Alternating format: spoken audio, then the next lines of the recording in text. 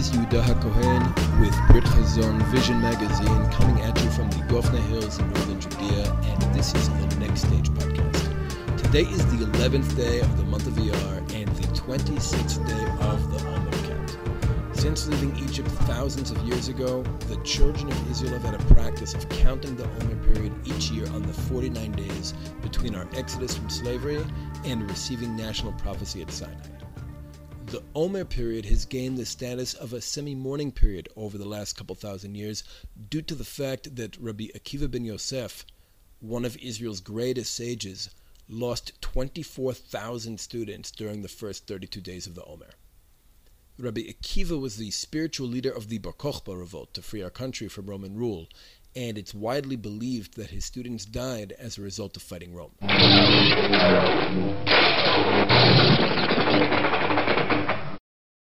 Joining me today is my colleague Danit. Danit, say hello. Hey, it's good to be here. This is actually a very exciting week. For the second time in the modern state of Israel's history, we are hosting the Eurovision Song Contest. The second time? The second time. This happened before? Yes, it did. When? I believe it was back in 1969. Oh, sorry, 1979. This year is the 64th Eurovision contest. And Israel's been participating since 1973. Mm-hmm. So that seems weird to me. I agree. I mean, Israel is located in the Middle East. Yes. We're a very Middle Eastern society. Anybody who's been to Israel, spent significant time in Israel, understands that it's a very uniquely Middle Eastern society. And geographically, we're obviously in the Middle East. Mm-hmm. Yet our participation in institutions like Eurovision to me just seem like very blatant expressions of certain sectors of Israeli society wanting to be part of the West and not the Middle East. And I think that's one of the major challenges we have here, in Israeli society, is this kind of like identity crisis. It seems to me that the most natural thing in the world would be for our sports teams to compete against other sports teams in the region, Egypt, Bahrain, Lebanon, but instead they compete against Greece and Spain and Germany. And I think that's part of the problem. I think that's, especially in the course of our work with Palestinians, we found that, there's a lot of confusion when it comes to what Israel is, what our identity is, where we belong, and even certain politicians within Israeli society have expressed this idea that we are an outpost, or they want us to be an outpost of Western civilization in the Middle East. Yeah. So what's interesting is to participate in Eurovision, you don't actually need to be in the continent of Europe. You just need to be a member state of the European Broadcasting Union. And there are actually quite a few Middle Eastern and North African countries that are member states who choose not to participate in Eurovision. Iraq, Saudi Arabia, Turkey used to participate, but they've since stopped. Really the only countries that could be considered not Europe other than Israel that do participate are Azerbaijan, Armenia, and Georgia, which are really, on the border with the European continent. Mm-hmm. So why do you think Israel participates? It's a good question. I think Israel has this sort of complex that a lot of the founding so-called members of the modern state of Israel, they came from Europe. They came with a pretty Orientalist view of the Arabs and Palestinians living here, and also the Mizrahi Jews that came. And I think that has a lot to do with it, that they don't really want to become a part of what they considered the barbarians of the region.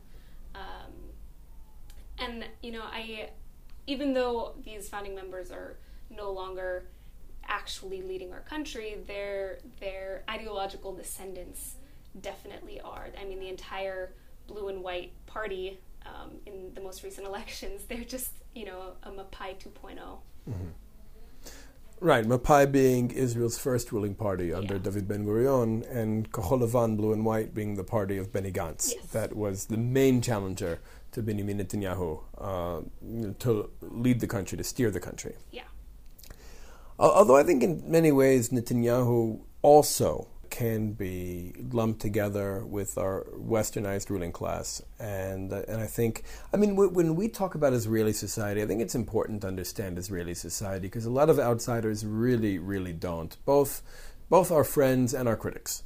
Mm-hmm. I think that most people, when they speak about Israeli issues, are really coming from the wrong psychological paradigm. Even political terms like right and left are very misleading when it comes to Israeli society.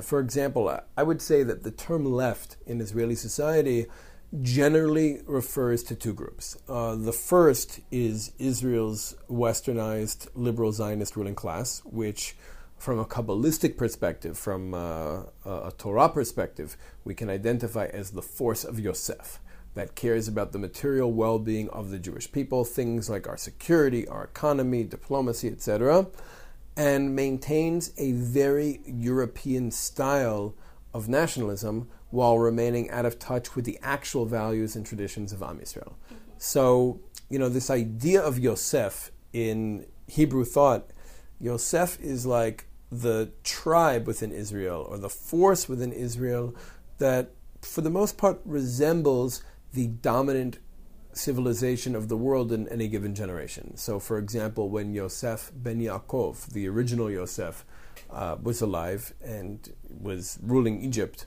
second only to Paro, his brothers came down to Egypt and did not recognize him. The other sons of Yaakov saw Yosef as an Egyptian. He looked like an Egyptian. He resembled Egypt. So to today, I think the force of Yosef within Israeli society today is the part of Israeli society that looks like the West, that resembles Western civilization and, for the most part, embraces the values and embraces the worldview. It looks at the world through the ideological prism of Western civilization. And is this an important role or something we should try to avoid? I think it's important. It's an important component of our collective identity.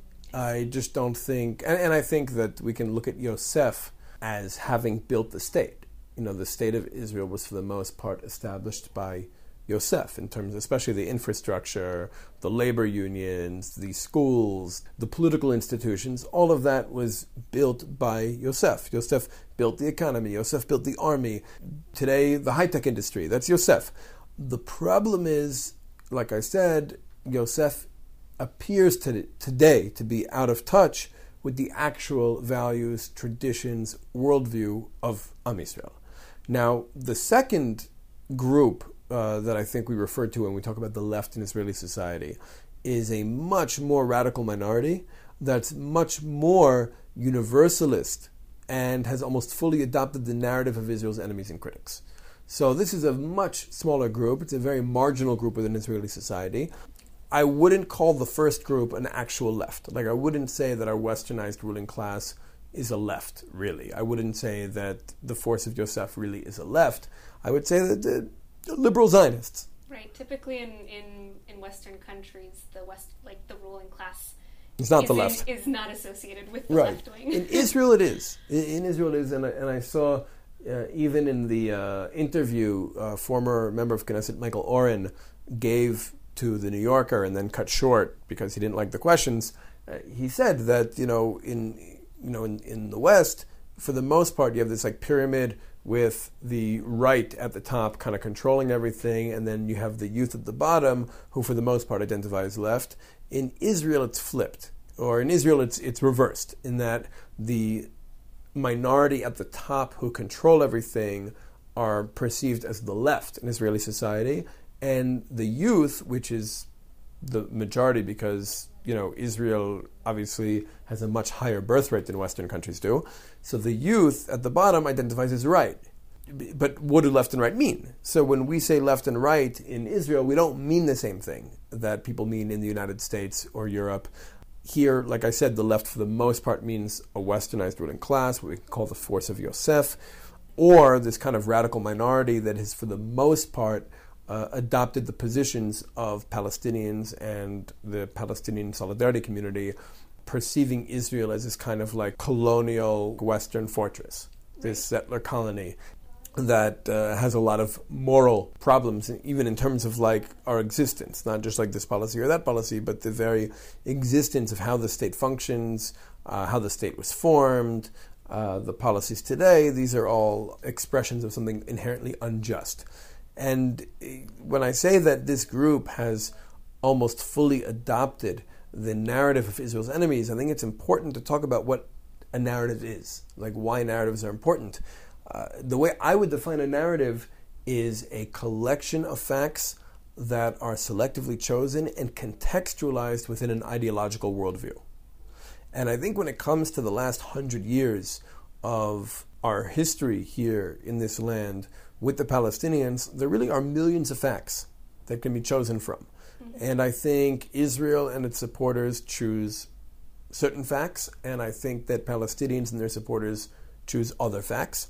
I don't think we're really lying. I think we're all selecting facts that are true, and we're interpreting those facts. We're interpreting history a certain way. We're interpreting reality a certain way according to how we organize those facts. And then we, of course, contextualize those facts within an ideological worldview, and those are the two competing narratives, or several competing narratives here in this land.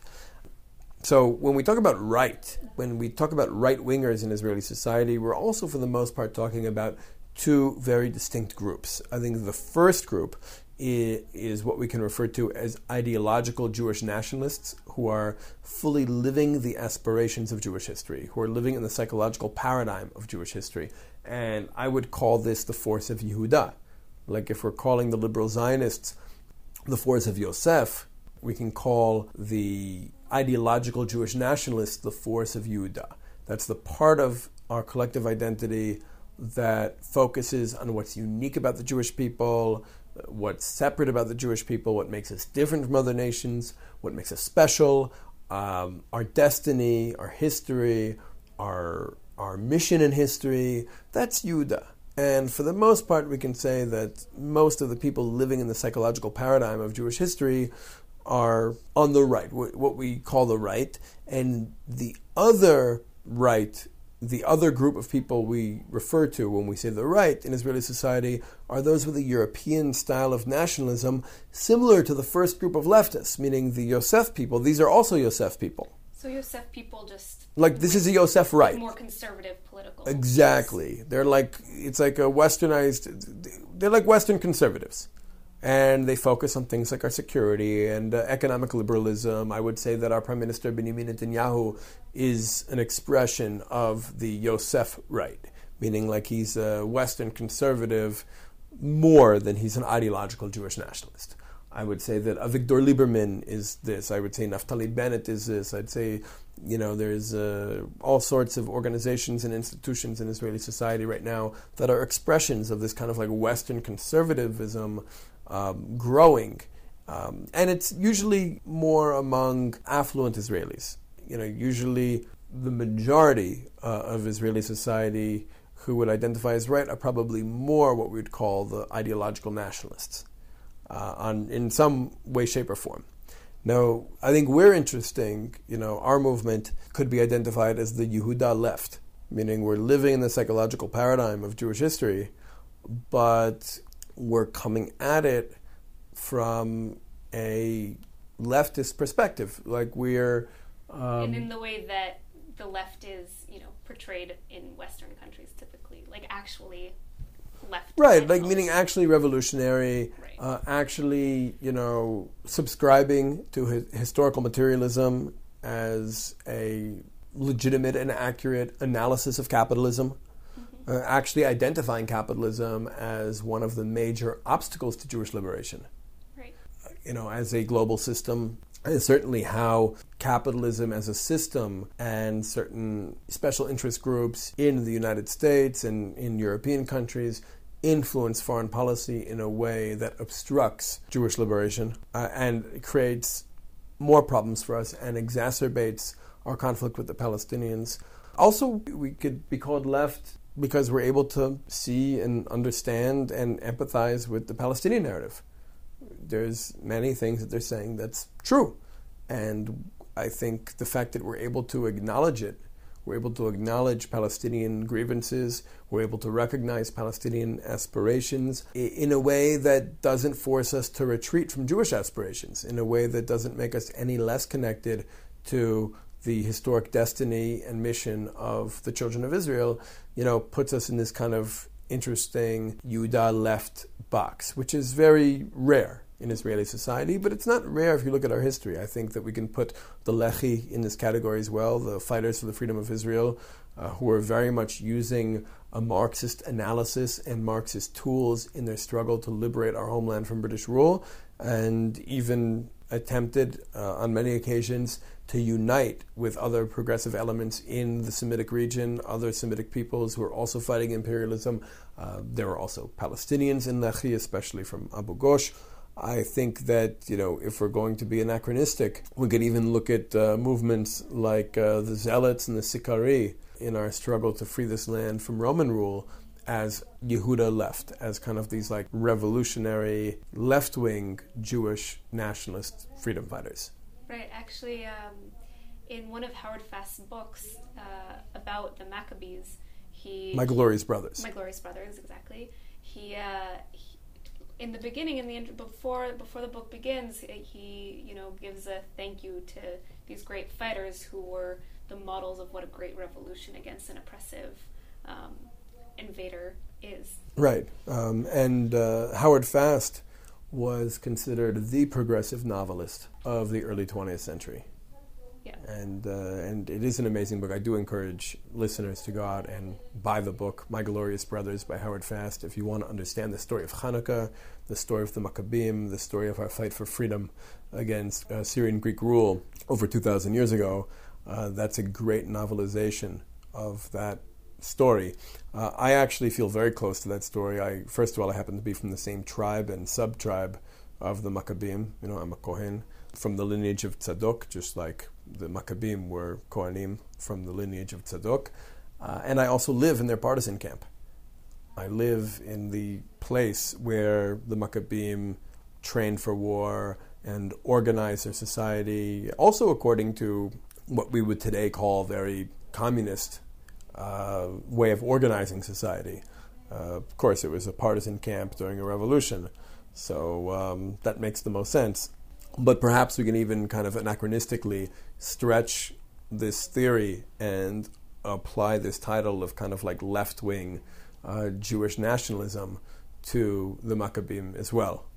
Although I don't think it's so easy to retroactively apply these terms. I think it gets us into trouble. We see people doing it with the word Zionism a lot. Yeah. Like Zionism to many Israelis is a word that can be retroactively applied to, the Maccabees and the Zealots and the Sikari and even many of our biblical heroes. Right. I remember someone told me once that Yoshua was the first Zionist, and I.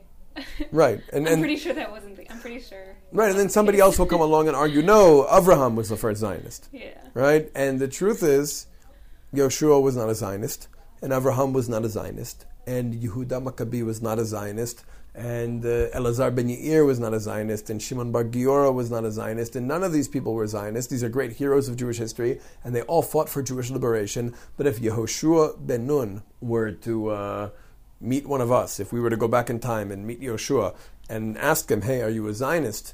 He wouldn't know what we're talking about. If we were to go back in time and meet Rabbi Akiva and say, are you a Zionist? He wouldn't know what we're talking about. And if we say, are you a Palestinian? He also wouldn't know what we're talking about. But he fits the definition of Zionist that most self-defined Zionists adhere to. And he also fits the definition of Palestinian that most Palestinians adhere to, right? This idea of, the indigenous peoples of Palestine throughout time, regardless of whether you're a Hebrew or a Jebusite or a Canaanite or a Philistine or whatever. If you're one of the indigenous inhabitants of this country, now known as Palestine, or for a long time known as Palestine, that makes you Palestinian. So, we both tend to kind of like retroactively apply modern terms to figures, especially heroes who predate those terms. So I think it's safest to really define Zionism as a stage of Jewish liberation, as one of many Jewish liberation movements. I think Zionism, for the most part, existed between the 1890s and 1967. And I think it was a very successful Jewish liberation movement that achieved maybe not what its own founders and thinkers set out to achieve, like it didn't normalize the Jewish people and it didn't end anti-Semitism, but I think it did achieve many of the deeper collective aspirations of the Jewish people. It brought us back to our land. It ingathered a broken and scattered people back to the homeland we had been displaced from thousands of years earlier. It revived a dead language, the Hebrew language, back to everyday use as a language that's spoken across the country in every industry and institution. Made the desert bloom. An agricultural revolution in a soil that was very hard to work. And we could argue that Zionism also, to a certain extent, liberated the country from British occupation, although the Lehi, the Fighters for the Freedom of Israel, who I would really give most of the credit for freeing Palestine from the British, did not self-identify as Zionists. They were very clear on many occasions that we are not a Zionist movement. We are an indigenous people's liberation movement. And somehow they saw that as being not Zionist. They were identifying Zionism as belonging to specific institutions, like Chaim Weizmann is a Zionist, the Haganah is a Zionist, militia, David Ben-Gurion is a Zionist, Zev Jabotinsky is a Zionist. We are not Zionists. We are a native people fighting for our freedom, just like the Maccabim, just like the Zealots, just like the Sikari, just like Bar Kokhba and Rabbi Akiva, and there's nothing Zionist about that. But we can be more generous and say that Zionism also had something to do with the liberation of our homeland from British rule. But then I would argue that Zionism finally succeeded in 1967 when we returned to Zion, when the Jewish people returned to Jerusalem in the Six-Day War. And I think since then, Israel has been waiting for something new. I'd argue that the Jewish people have been ready for a post-Zionist Jewish liberation ideology ever since we returned to Zion in 1967. Right, and I think a big part of the problem with having so many of our political leaders being stuck in the good old days of Zionism in the 40s and 50s is that they aren't really looking to look for something new. They're just sort of managing the state rather than leading the state. Right. There's no vision. Exactly. And that's what we're trying to provide. Here at Vision Magazine, right, at Brit Chazon. Brit Chazon is the Vision Alliance. That's how it would I think that's how you translate it into English, right? The Vision Alliance, Brit Chazon. And so I'd say that the Vision Alliance, Brit Chazon does not look very favorably on bringing Eurovision. Right? That's not our vision. That's somebody else's vision. That's Eurovision to Israel. Right. And the people who are bringing Eurovision to Israel are the Yosef people. Like the Yosef people, whether they be liberal or conservative. Remember, most Israelis don't get to be liberal or conservative. We might be the subjects or objects that are argued about by liberals and conservatives elsewhere. But we're not really liberals or conservatives. We're people stuck in an ethnic conflict. We can be nationalist, or we can be revolutionary, or we can be progressive, but we're not really. We don't really have the privilege to be liberal or conservative here so much. Some of our leaders do, and obviously the leaders most detached from our real identity are those who get to kind of be liberal and be conservative, and they like Eurovision. Those who want to be part of Europe, who see it as a big deal. I think the Israelis who are happy that Eurovision is here, who are excited to host Eurovision, are the Israelis who see it as a real diplomatic achievement. Right. That it's not about Eurovision. Oh, we're accepted by Europe. Right. It shows we get to be part, and of course there's opposition to that as well. That Eurovision coming here is some legitimization of Israeli policies, on Palestinians. But apparently, 8% of Iceland. I think it was Iceland. Signed a petition to boycott Eurovision this year. 8% is a huge percentage of an entire country's population. Right. I don't know the population of Iceland, but But okay, 8%. 8% is still a huge As percentage. an equivalent, it would be about 30 million Americans signing a petition to boycott. Right, so not everybody's happy about Eurovision being hosted in Israel. Not every Israeli is happy about it. Not every Palestinian is happy about it. Not every foreigner is happy about it. But here it is, and it's really like an imposition on our culture, on our identity. When you think about it, Eurovision is taking place in Tel Aviv, which is like the capital of Yosef. Tel Aviv is definitely not the capital of the state of Israel, but it's the capital of Yosef Israel. Remember, Yosef today, I think Yosef is important. I think, Yosef has the ability to build things and create things in a way that the Yehuda force can't. But I think that, and I think Yosef, for the most part, built the country largely through colonialist tools. But I also think that we're at a point in history now where Yosef feels extremely entitled, we built the state, this is our state, and the wrong Jews seem to be taking over, slowly. And it's because the Yosef people, being as westernized as they are, don't have all that many kids compared to the Yehuda people or other forces within Israeli society. Also, a lot of them are leaving Israel. Right, some of the Yosef people leave, but for the most part, I'd say that Yosef feels very entitled to rule. They feel it's their state. They founded the state. They're afraid of what's going on, and there is a cultural war in Israeli society. There's like this cultural conflict of Israeli society between the forces of Yosef and Yehuda, and I think it's a real conflict. It's a real struggle.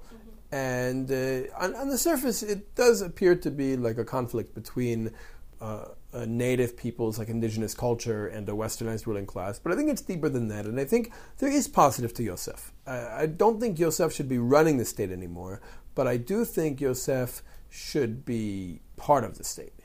And I think there are things that Yosef can do, that other forces within Israeli society can't. So there is this cultural war being waged, also in the diaspora, not just in Israeli society. And I think it's like between those who are psychologically living in Jewish history and those psychologically living in the contemporary politically correct West. And on the surface, it does look like a conflict between a westernized ruling class and a more traditionalist and nationalist population. There's also something deeper taking place between the forces of Yehuda and Yosef, and both have something to offer. Although Yosef built the state and played a leading role in achieving most of Zionism's successes, the nation's ready for something new, something greater than Zionism, a post-Zionist Jewish liberation ideology. And Yosef's role in Israeli society and in the Jewish world should shift from being a leading role to a supporting role as Israel moves forward. I think that's just clear. Yosef, we could look at as Zionism. And Zionism accomplished great things, in some ways through not so great means. And I think whatever this post-Zionist Jewish liberation ideology we formulate is, it needs to protect Zionism's positive achievements while cleaning up its mess.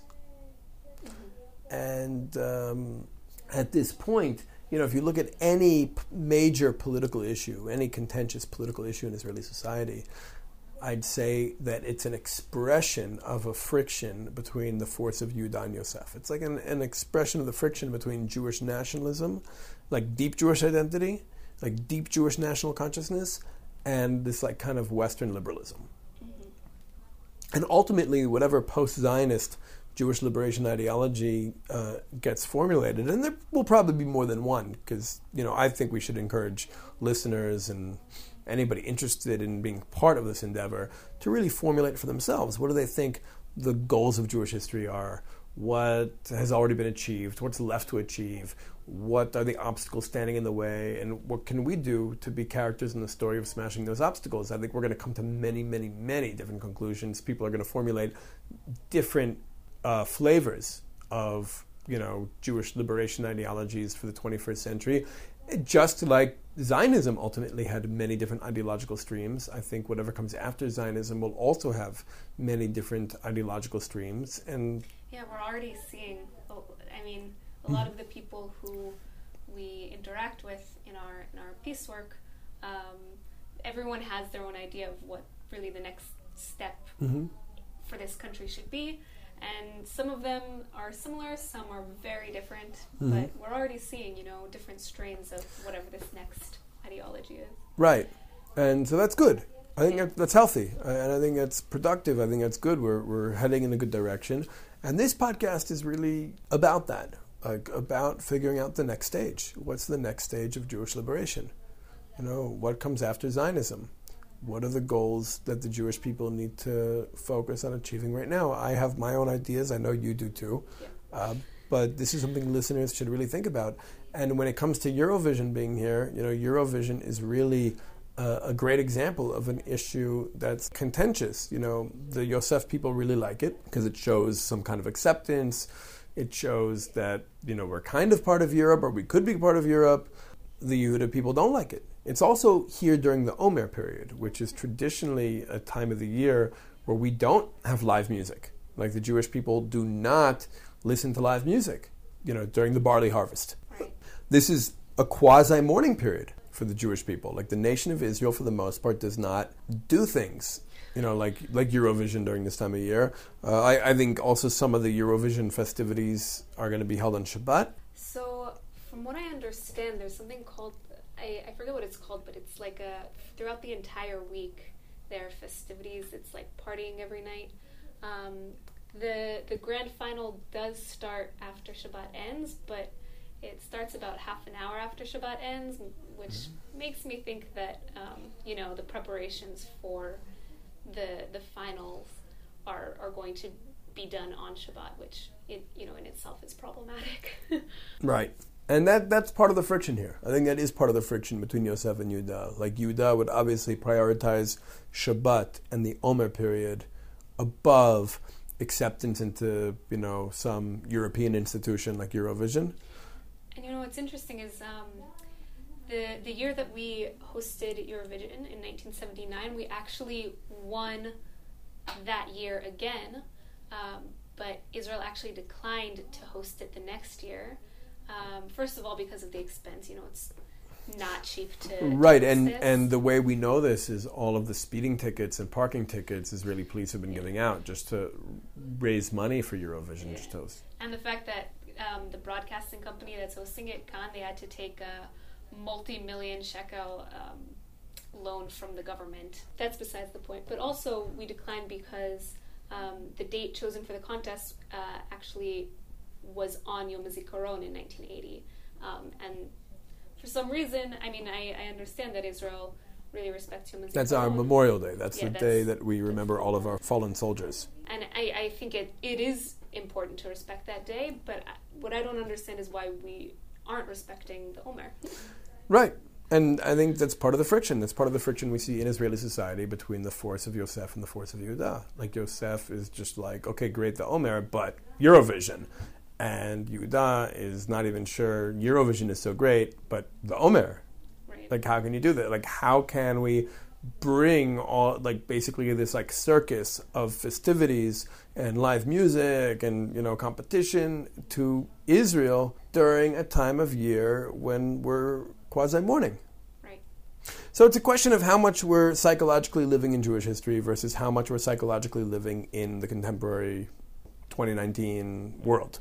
And I think that is exactly the friction between Yehuda and Yosef. Which doesn't necessarily fall into the friction between right and left. No, it's not a right-left thing, although it's often confused as a right-left thing. And it's not a religious-secular thing, because there are plenty of Yosef Jews with kippot on their heads who observe Shabbat on a personal level at least.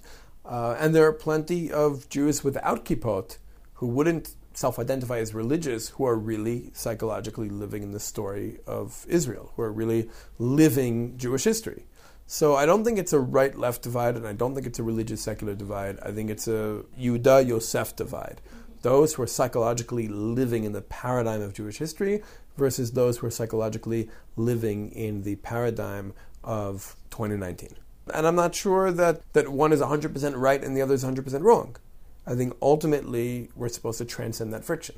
Mm-hmm. And that's what I think a post-Zionist Jewish liberation ideology is meant to do. And hopefully it'll be part of what we unpack and try to achieve on this podcast. Great. Anyway, Danit, thanks for joining us. Thank you.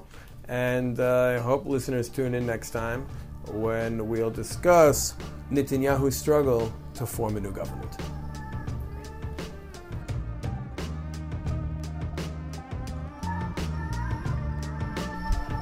If you enjoyed this first episode of The Next Stage, please leave us a review and subscribe to The Next Stage podcast. That would really help us to spread our message and get these conversations out to a much wider audience. Thanks so much for listening, and thanks for supporting the White